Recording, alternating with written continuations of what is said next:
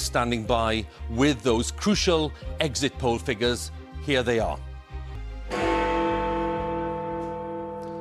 Our exit poll is suggesting that there will be a Conservative majority of 86, and that will be the biggest Conservative majority since Margaret Thatcher's third victory back in 1987. And if these numbers are broadly correct, Boris Johnson may just have redrawn the map. If this poll is anywhere near right, you've produced your worst result since 1935. Yeah, if it is anywhere near right, that's right. So the boxes coming into Sunderland at a pace. Look at that. Now, what our map does show you very clearly is the Red Wall. I'll walk you along the Red Wall. This is through northwest England into Yorkshire. How much will this wall crumble tonight? Well, in 1989, Russia's Berlin Wall came down. In 2019, Labour's Red Wall came down. You know, this has been a hard-fought general election campaign at a cold time of the year as well. We've all been out on the road.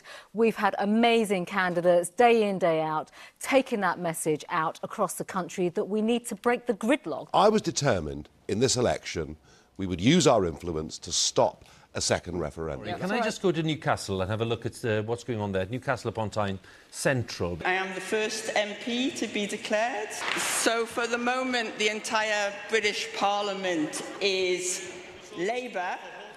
I'd like to make the declaration of the result of poll for the Blythe Valley constituency. Ian Levy, the Conservative Party candidate, 17,000...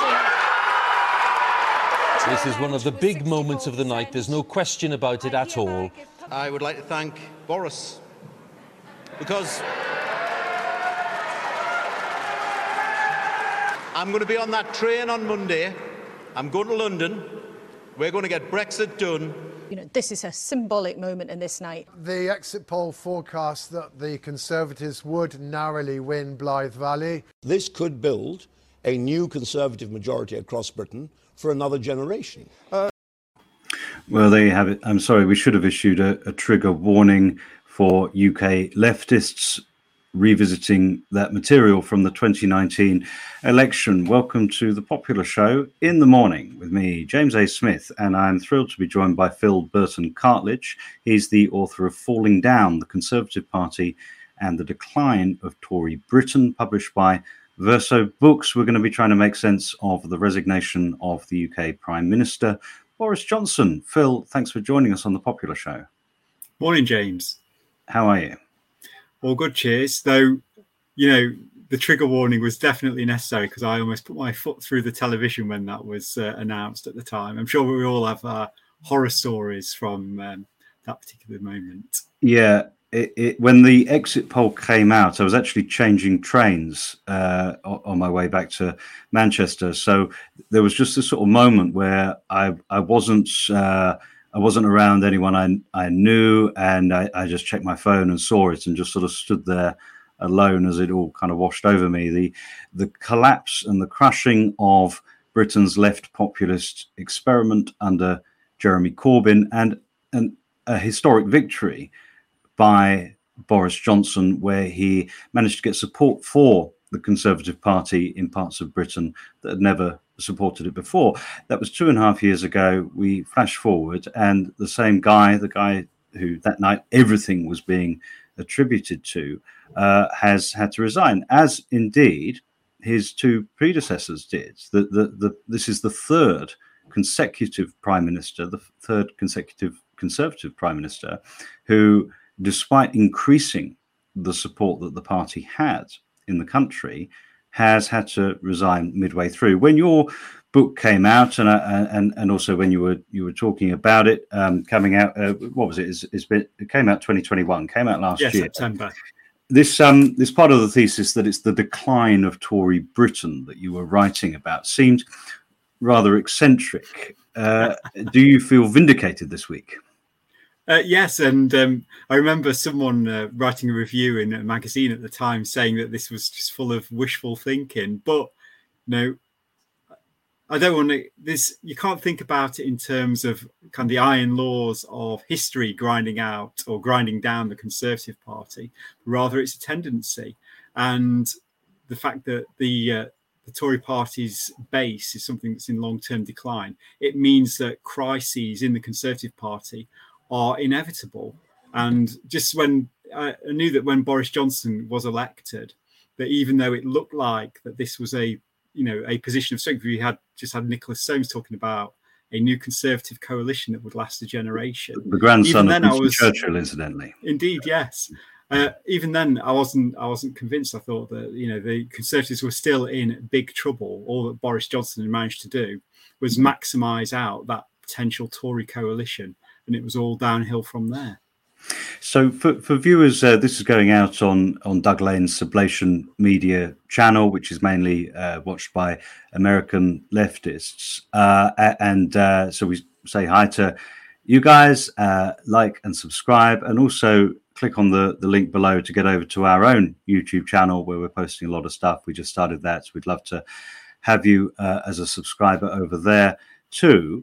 We want to kind of explain what's going on in Britain for that kind of wider audience. And really, this isn't just a local news story. The Conservative Party is the most successful electoral party in the world. And what happens to it does kind of have lessons for the right and the shape of the right internationally, and also lessons for how the international left responds, really. So I think it's kind of important that we get to grips with this. Can you kind of get a little deeper into that kind of claim that the right appears to be so powerful right now, but actually there is a kind of well, as you just said, it's downhill from here. Maybe you could kind of get into that thesis a little bit more for us. Yeah, sure. It's quite basic, really. The fact that Conservative Party and right-wing parties generally tend to be more dependent on older voters. Now, William Hague, former Conservative Party leader, was asked about this a number of years ago. It was about 2 or 3 years ago. And he said, this is something that the Conservative Party and the right don't have to worry about because there'll always be plenty of old people. My argument is that even though they are dependent on old people, and of course old people have a tendency to, sadly, pass away, that this coalition that they've built around old people, and particularly propertied old people at the centre, is not replacing itself. So you just have to look in Britain, you also look in the United States as well, how the drivers of conservatism, i.e. property ownership, home ownership, is breaking down, that fewer and fewer people of working age are able to get on the housing ladder. And if they're unable to get on the housing ladder, that means they are locked out of property ownership, and therefore they're locked out of a tendency to vote Conservative, particularly in later life. So what we're seeing now is the fruits, if you like, of the Thatcherite revolution in housing in the 1980s. For those who don't necessarily know what Margaret Thatcher did, we had social housing, which was also known as council housing in the UK, which was sold off to tenants quite cheaply during the 1980s, creating a new class of homeowners that were previously would never have been able to get onto the housing ladder. Furthermore, in the early to mid-1980s as well, cheap credit and cheap mortgages became readily available as well. So it was quite easy for people who would be ordinarily low paid to get on the housing ladder. And unlike the foreclosure crisis that we had in the United States in the mid to late noughties, that these people were able to keep up their mortgage payments until the late 1980s anyway. And this was a conscious strategy on the part of the Conservatives. They wanted to break up the solidarities, or communities of solidarity, i.e. labour movements, working class communities that worked in a relatively cohesive way and returned Labour Party politicians at election time, and tried to individuate people and get them to think more along the lines of mini capitalists, as people who are interested in maximising their property portfolio or their share portfolio, because also in the 1980s, this was a particular period in which the Thatcher government pursued what you might call popular privatisations, though they were never as popular as history would have you believe. But nevertheless, millions of people took up shares in British Telecom, in British Gas, in the privatised utilities companies, water and electricity, and so on. It helped create a class or a strata of small petty shareholders. And the idea was to expand the electorate for the Conservative Party. Whisk forward until to the 2010s, you start to see that whilst these people, as they've aged, they've held on to their property, because, thanks to deliberate policies by subsequent governments to Thatcher, there has not been the building of enough social housing or enough private housing, for that matter, which meant that the property values, asset prices have inflated, making many pensioners, particularly those in the southeast of England, on paper millionaires. And this is the key driver, and understanding this is the key driver for Conservative Party support. And it's also understanding this is key to understanding how that vote is beginning to decompose. So, having instigated this neoliberal transition, this atomization, this turning of a population into well, everybody being a kind of small business unto themselves, the party of the right in Britain, much like the Republican Party in the US, has actually succeeded in recent times by changing the tape and rebranding as the most vociferous critic of precisely those tendencies. Trump was so successful because he seemed to be able to offer a kind of economic populist antidote to precisely the processes that you're describing. And Boris Johnson was much the same. Nigel Farage said, you know, when shown how economically damaging Brexit could be, said that some things are more important than money. Boris Johnson, very similarly, when shown, you know, the way that businesses were complaining about Brexit, said, "Fuck business." The capitalist parties have managed to kind of rebrand as kind of pseudo anti-capitalists for the moment.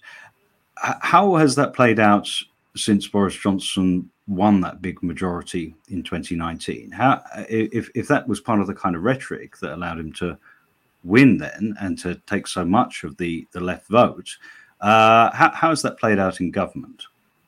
It's what you call political vaporware, basically, because Johnson has made a great deal about so-called levelling up. This is the idea that for many areas of the country outside of London, they've been left behind over the course of the last 40 years. You had deindustrialisation in the 1980s, which was accelerated by Thatcherism and also accelerated under Tony Blair as well, lest we forget. And so there's a sense that places where I live, Stoke-on-Trent, which is in the West Midlands, is a former industrial town that used to be home of the potteries, but also steelworks and the mines. And the idea that nothing has come in to replace those industries. And so they've just been, these towns, these cities have just been left to go to seed. And so Johnson's argument is, which is borrowed from Theresa May, his predecessor, this idea of spreading prosperity by using the agency of the state to invest. So this is kind of language that you might have expected from the Labour Party at some point in time, pre-Jeremy Corbyn. However, none of this has materialised. He's made a great deal of sound and fury around investing in localities, but in practice, we're talking chicken feed. So, for example, here in Stoke-on-Trent, since 2010, since the Conservatives came to power, over £120 million has been cut from the local government grant that goes to the local authority. The local authority would use that to provide services, would use it to fund regeneration projects and all the rest of it. Under the Levelling Up Fund, the monies that have come in are not even 10% of that. So we're not replacing like for like. And part of the problem with this is that Johnson is or was caught between the tensions within his coalition, because it's not just pensioners who have an interest in rising asset prices, but also a lot of the institutional investors that support the Conservatives also have an interest in rising asset prices. You think about the the institutional landlords, the big property speculators, none of these people have an interest in levelling up, because ultimately any kind of levelling up strategy would require a mass house building programme all across the UK. And of course, if you suddenly increase the supply and meet demand, then the prices asked start coming down, which of course is not in the interest of these institutional investors. And so this is why the kind of character that levelling up has taken tends to be tinkering around the edges. So if you were to come to Stoke-on-Trent today, for example, and were to compare it to 10 years ago, you would find that the local park looks very nice after a period of decline. You'll find that some of the more historic buildings around the town have been spruced up and so look pleasant again and approach something of their Victorian heyday. And also the local Conservative Council have spent millions on taking a Spitfire and putting it in a fish tank, effectively. So when you walk by, you can look at a Spitfire on the way to the local library, whose opening hours have been cut. So all these kinds of little things, they are kind of showy. People can see that there's been tangible change, but it's very superficial change. Behind it, the social infrastructure, people's living standards, the numbers of homeless people, for example, in this city have exploded and more visible than ever before. Now, these are the things that the Tories are their levelling up has kind of helped fund some baubles, but have only really papered over the cracks of the really deep-seated problems that they're sitting on. A Spitfire in a fish tank feels somehow symbolic of the. Stoke-on-Trent, you can see it yourselves. And a lot of people have been very disappointed actually with Boris Johnson on those grounds. I think one of the best reactions to Boris's resignation was actually from the right, from Aris Racinos in Unheard. He wrote that no one in living memory can have squandered such a far-reaching and revolutionary mandate for reform through such petty and absurd personal failings. In all the long litany of failures he now drags around behind him, this is the bitterest draught for his voters, for us to swallow, that there is nothing to show for any of it. And I've got to say, I do sympathise with that. Watching back that footage from the 2019 election is painful. It was painful for everyone on our side. And I suspect, Phil, that you might feel the same as me, that really nothing has gone well for us since then. And yet, well, put it this way, if you have a kind of tough breakup with somebody and you hear that they're with someone else and they're thriving, they're out all the time, it's a great relationship, it's painful, but on some level you can feel like it was meant to be. If you have a terrible breakup and then they're with someone else and that relationship is also terrible, you sort of think, well, what the hell was all that for? And that's kind of how I feel about Boris Johnson and the country right now. He beat us, and he did so by promising to use the most successful party in the world and to use the British state to actually deliver on some of our aims. That was the level on which Jeremy Corbyn was sort of right about having won the argument, however much cope there was in that statement. And yet there's nothing to show for it. 2.5 years of the most revolutionary mandate and far-reaching mandate, and he's done nothing. I mean, your predecessor in writing a book on the decline of the Tory party, Geoffrey Wheatcroft, who wrote another book that's actually very interesting, the Strange Death of Tory England. He argued in 2005, when David Cameron took over the Tory party, Cameron representing himself as the heir to Blair, Wheatcroft said that what Britain really needs is a not the Tony Blair party. And despite the fact that Boris Johnson, like Trump, has been the sort of very model of unacceptable populism that mainstream centrists love to hate, actually it's possible to see him as not having departed from that blueprint at all. When we had Jake Berry, MP, on the show about a year ago, and he said that Boris isn't a populist at all. He wants to be Tony Blair. Is there a way in which actually this kind of massive failure of an administration is not totally reducible to Boris Johnson's obvious personal failings, but rather speaks to a kind of stuckness in British politics as such?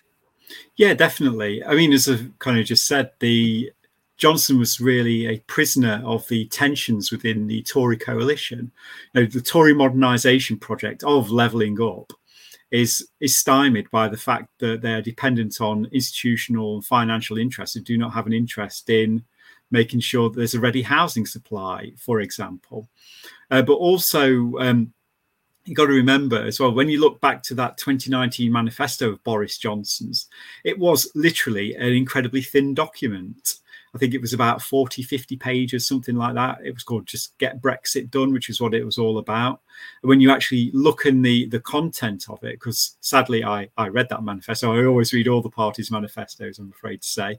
So you can really make up your mind, just to check. Yeah, that's it. Just hope they can persuade me. No. There was nothing in there apart from there was mentions about levelling up. There's a few promises that were kind of red meat for the Tory faithful, such as a determination to beat down on the traveller community, for example. But there was very, very little. And the kind of counsel that Johnson received on Conservative Home, which is the main Tory grassroots website here in the UK, from key figures in the party was, okay, you've won this mandate, so let's not actually do anything with it. To keep the red wall, i.e. those working class former Labour voters who are mostly pensionable age but had spent most of their lives voting Labour but went Tory in 2019. Their idea for keeping them on side was actually don't do anything, because they're not going to go to the Labour Party. Labour Party is too toxic as far as they're concerned, too socially liberal, too into LGBTQ rights, trans rights, and Black Lives Matter. They're too toxic. We just have to coast for the next 4 or 5 years and we'll win another thumping majority. And so the Tories weren't really set up to do anything. So you've got a kind of a mix of them not really promising anything, at least when you look at the kind of into the fine print. You've got that combination of institutional interests that don't want them to do anything. And also you've got to look at the Tory party in Parliament as well. There's probably more Thatcherites in the Parliamentary Conservative Party now than there were during Thatcher's day. And their first instinct is low tax, which means small state, which means a state that can't do anything. And also the so-called, what they call being the party of hard work, i.e. cutting social security even further. So wages can be driven down even more. And their first instinct is that the state doesn't know what it's doing. The state invariably acts in interests that aren't their interests, i.e. business interests, and therefore they are opposed to it doing anything at all. I mean, I was just reading some of the comments that have come out on Conservative Home this morning, and people were declaring Rishi Sunak on there, who is a hard right Thatcherite, as one of the leading contenders to be the next Conservative leader and therefore Prime Minister. He was being described as a socialist, even though I just think this is utterly crazy because he oversaw the furlough scheme during the acute phase of the COVID pandemic. So, it's the contradictions within the Tory party itself have really kind of stymied Boris Johnson. And to be honest, also, I know there is Boris Johnson's personality as well, and he is an incredibly lazy person. I don't think he's that bothered, really. He's interested in the plaudits, and he thinks things should be done for him. But for him, it's just a case of saying, do this, do that.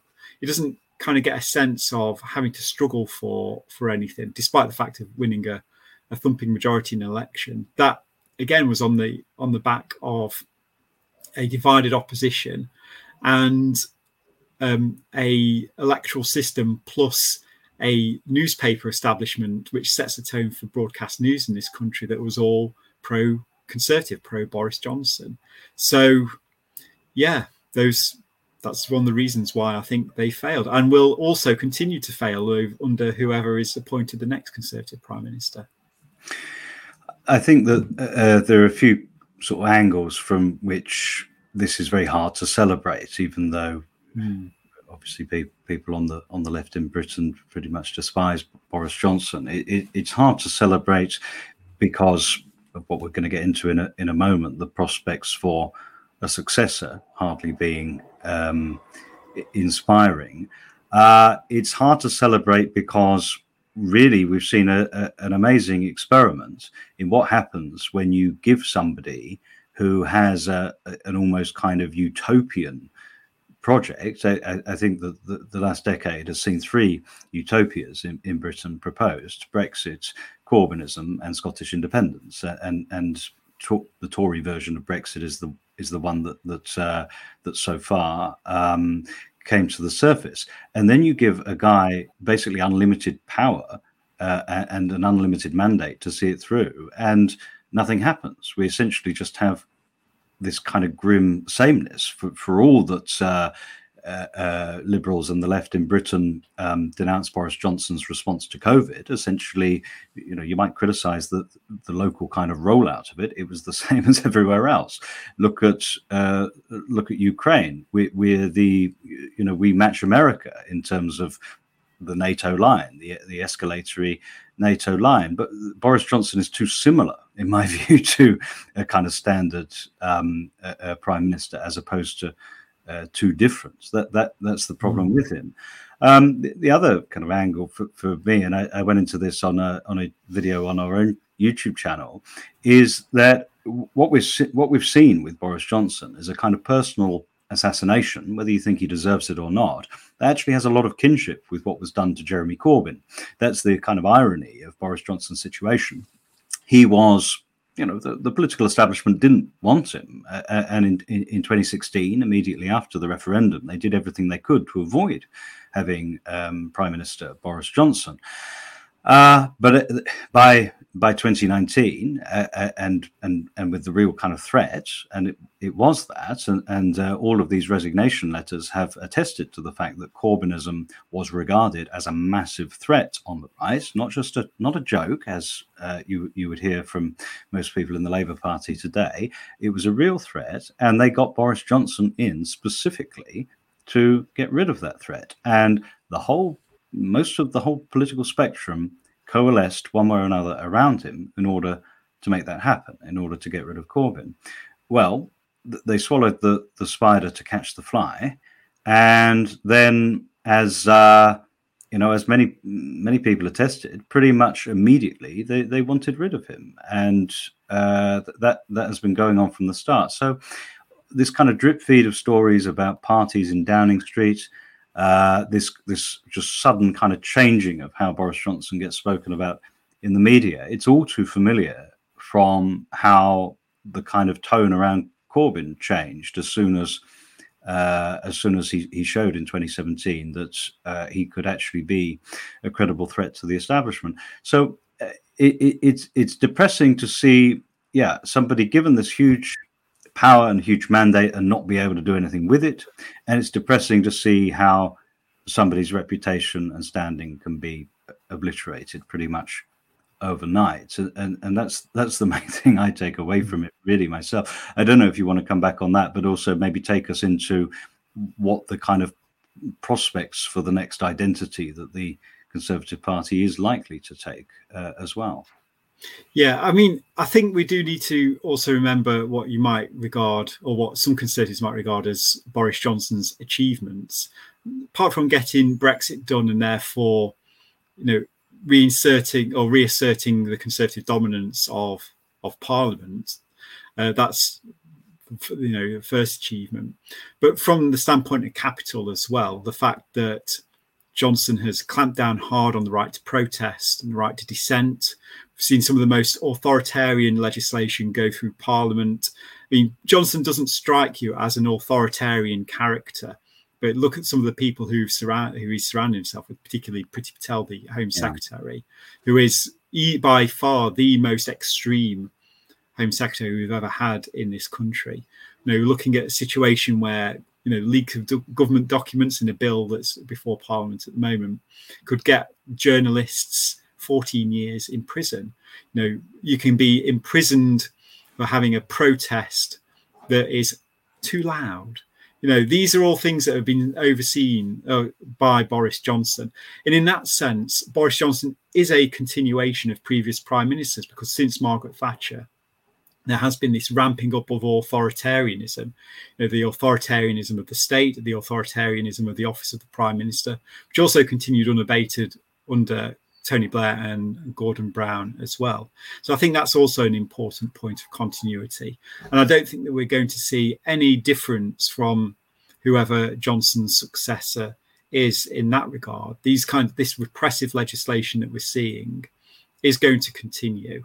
We might see some changes. So, for example, one of the things that was announced under Johnson was the privatisation of Channel 4. So, for listeners and viewers that don't know what Channel 4 is, it's one of the main public access television channels in the UK. It's also got a liberal left reputation, and over the years has kind of established itself as a trendsetter and a purveyor of programs that really push at the envelope of what is considered acceptable conversation.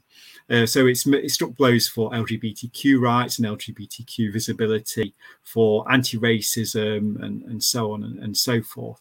And so the current plan is to privatise that. I think that is a plan that will probably see that will go the way of the dodo. But the rest of the things that are in Boris Johnson's in tray, so for example, he was about to announce big tax cuts this week if the coup hadn't derailed him. Those will probably still go ahead. But the rest of Boris Johnson's agenda, because it is so thin, anyone can just simply take it over and brand it as they see fit. And when you start looking at what the Conservative Party candidates or the leading candidates are starting to say in their pitches to their electorate, it's all kind of flim-flammery around low taxes, believing in hard work, restoring Britain to how it was. It's stuff that we've heard before. No one is saying. What's quite interesting is that when Theresa May took over from David Cameron in 2016, her immediate pitch was, and which caught a lot of people, and might have caught you a bit off guard as well, James, is when she started talking about social justice issues and the need to kind of tackle persistent inequalities in the UK. Interestingly, Boris Johnson never bothered taking over that language. He kind of sublimated some of it in his levelling up agenda, but he never really talked about inequality issues. And looking at the pictures of the people who are coming up now, none of them are talking about these issues either. In fact, many of them are using code words that suggest they want to continue the war on woke, the kind of thing that Trump specialised in. Boris Johnson and his lieutenants in the press have been happily pursuing this war on woke. And they're going to continue doing the same as well, because it's divisive, it helps divide up people, and they think it's one way of helping bring together that coalition that got them this huge majority in 2019, helping glue it back together by finding scapegoats, fulminating against the liberal elite, talking about immigrants. These sorts of things they think play really well to the country, and I can't see any successor to Boris Johnson abandoning them, even though they don't particularly. So it feels like the future is either a candidate from the so-called liberal wing of the Conservative Party who will come in sort of wanting to return us to the austerity agenda of David Cameron, and will be coming in with an inheritance from Boris Johnson of a highly authoritarian tranche of policies for cracking down on any kind of resistance to that austerity agenda, and also a massive kind of increase in pro-war sentiments. I mean, David Cameron just couldn't wait to strap on the boots and get to war, but there was a kind of problem of consent and a kind of hangover from Iraq. I think that what we've seen this year over Ukraine is a decimation of the legitimacy of the anti-war movement and any kind of criticism of NATO. And you can thank Sir Keir Starmer for quite a lot of that. So yeah, really, it could be David Cameron, with the gloves off, if it's a Guardian-approved so-called liberal Tory, or we turn to the right of the Conservative Party, and there we do have a kind of interesting way in which that fiscal responsibility has been dropped from the language a bit, but it's mainly taking the form of wanting to copy Trump on tax cuts, as far as I can tell, and with a kind of to my mind, a misreading of Brexit as a culture war issue, as opposed to what I described it before as a utopian kind of desire to really transform how sovereignty, legitimacy, and economy works in the country. So wherever you turn in that party, you're looking at a kind of, something that's even worse than Boris Johnson, as far as I can tell, that's likely to be more competent and have more consent across the media. At least Boris Johnson was divisive. People complain about being divisive, but you don't want everyone agreeing in defense of the leader, right? From all these angles, there is not much to celebrate at all, with Boris Johnson handing the baton to one of the other kind of demons in that party. Yeah, it's difficult to see who's going to actually win at the moment, because when you've looked at all the polls that have been done on Conservative Home, for example, Ben Wallace, the current Defence Secretary, who's been very hawkish over Ukraine, he is someone who has consistently led the polls, but we're only talking by 2 percentage points. He's usually listed on being something like 16%. Then we have Penny Mordaunt, who is a junior minister in Johnson's government, who has military associations. She's on something like 14-15%. Then you have Liz Truss, 13%, and then it just goes down and down like that, just by 1%. So there's no real clear front runner. And so we've got to think, if they do go for someone like Liz Truss, for example, who is the current Foreign Secretary, she's quite, very similar to Boris Johnson in her politics. She's very much a Marmite character, very, very definitely divisive as well. And it depends what kind of mood the Tory grassroots are in as well, because ultimately Tory grassroots always choose the candidate they think is going to win. But the problem that the Tory grassroots have got is because they've been effectively radicalised over the last, since Brexit, since the referendum in 2016, and they've been radicalised in a right-wing populist direction. This has also been aided by an influx of members or former members from the UK Independence Party and then supporters of the Brexit Party, which is what UKIP became effectively. Is that, do they think that having someone like Liz Truss, who is, pretty, for want of a better phrase, is pretty demented, is, hardliner on all issues, believer in war on woke stuff and all the rest of it, do they really think that someone like that can win an election? And I think that a large proportion of the membership do think like that, rather than going for someone who's a bit more centrist, like, for example, Rishi Sunak, who is, relatively hard Thatcherite, but seems to be socially liberal on a number of issues. If you like, a Brexity David Cameron, though I think that he has got some significant issues as well. I think he's very politically flat-footed, and bizarrely, I think even Keir Starmer will be able to run rings around Rishi Sunak, which really says something. But even then, he's got that briefcase Toryism look. He looks good in a suit. He has tall person energy despite being very short. He is someone who would play well in the media. He's someone that would melt centrist hearts. Can imagine Guardian journalists going for it. Despite the fact that until recently he secretly had a green card.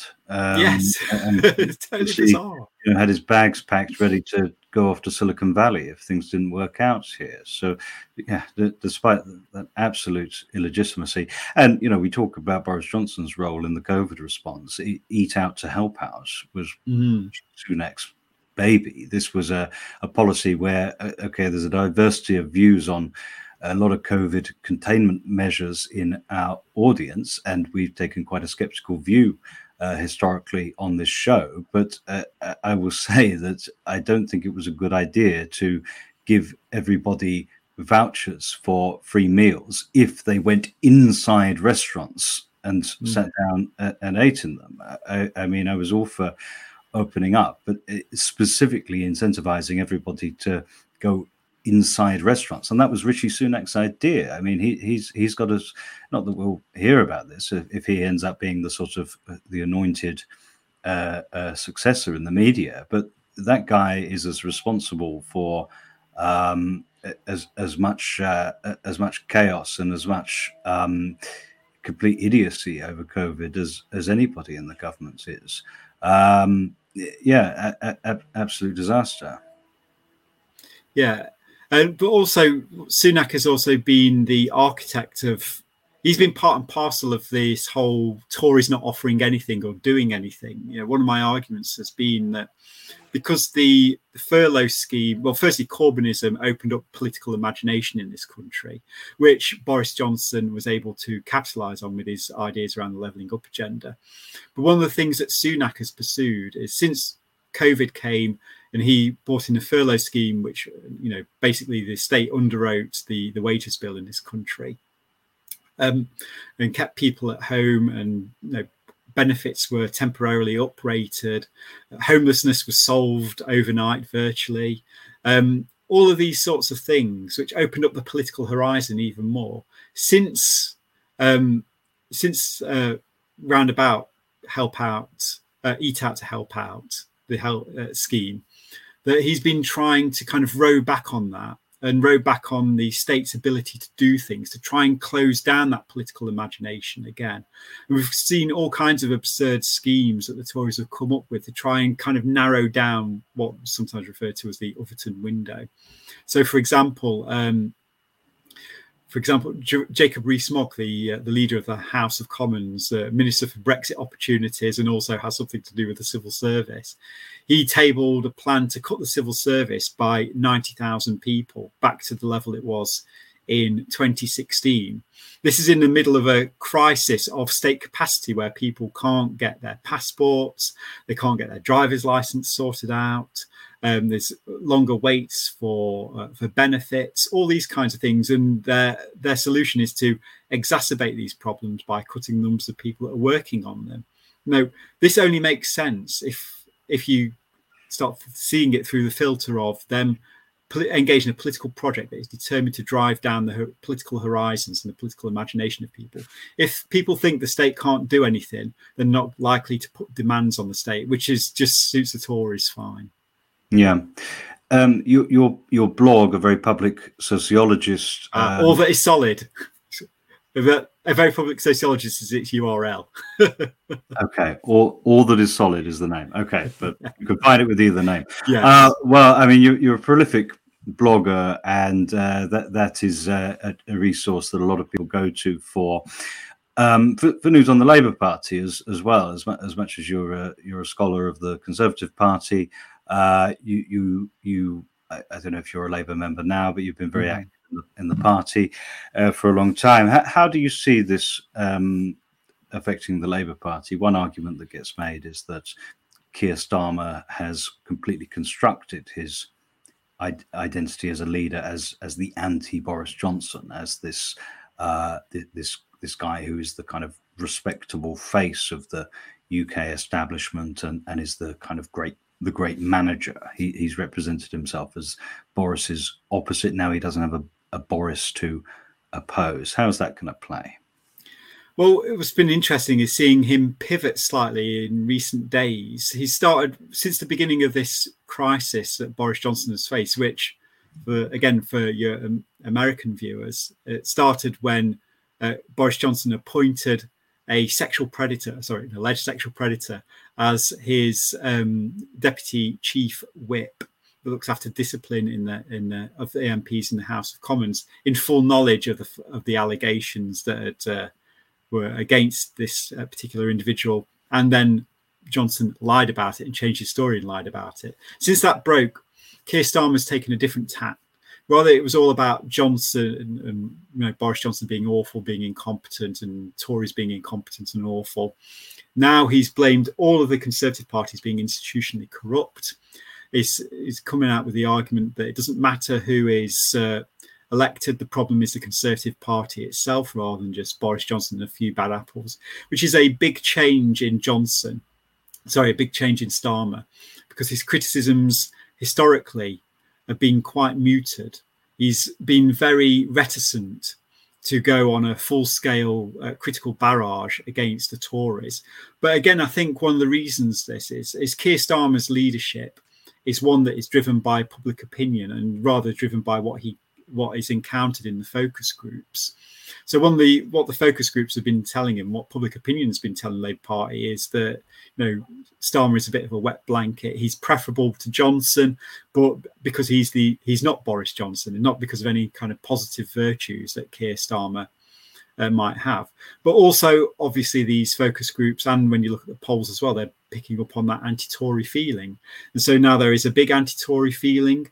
He's tailing it rather than leading it. You just have to go back a couple of years, for example, during the coronavirus, again, the acute phases of the coronavirus pandemic, and how he was offering so-called constructive criticisms. He was barely criticising the Tory party. He was talking about incompetence. He was talking a little bit about procurement issues, as if anyone really cares about procurement issues, and so on. So we've seen this phase, and so perhaps we're going to see a bit more politics from Starmer, because he realises that without Johnson being there, Labour's going to have to offer something. So maybe we'll start seeing some proper policy come through.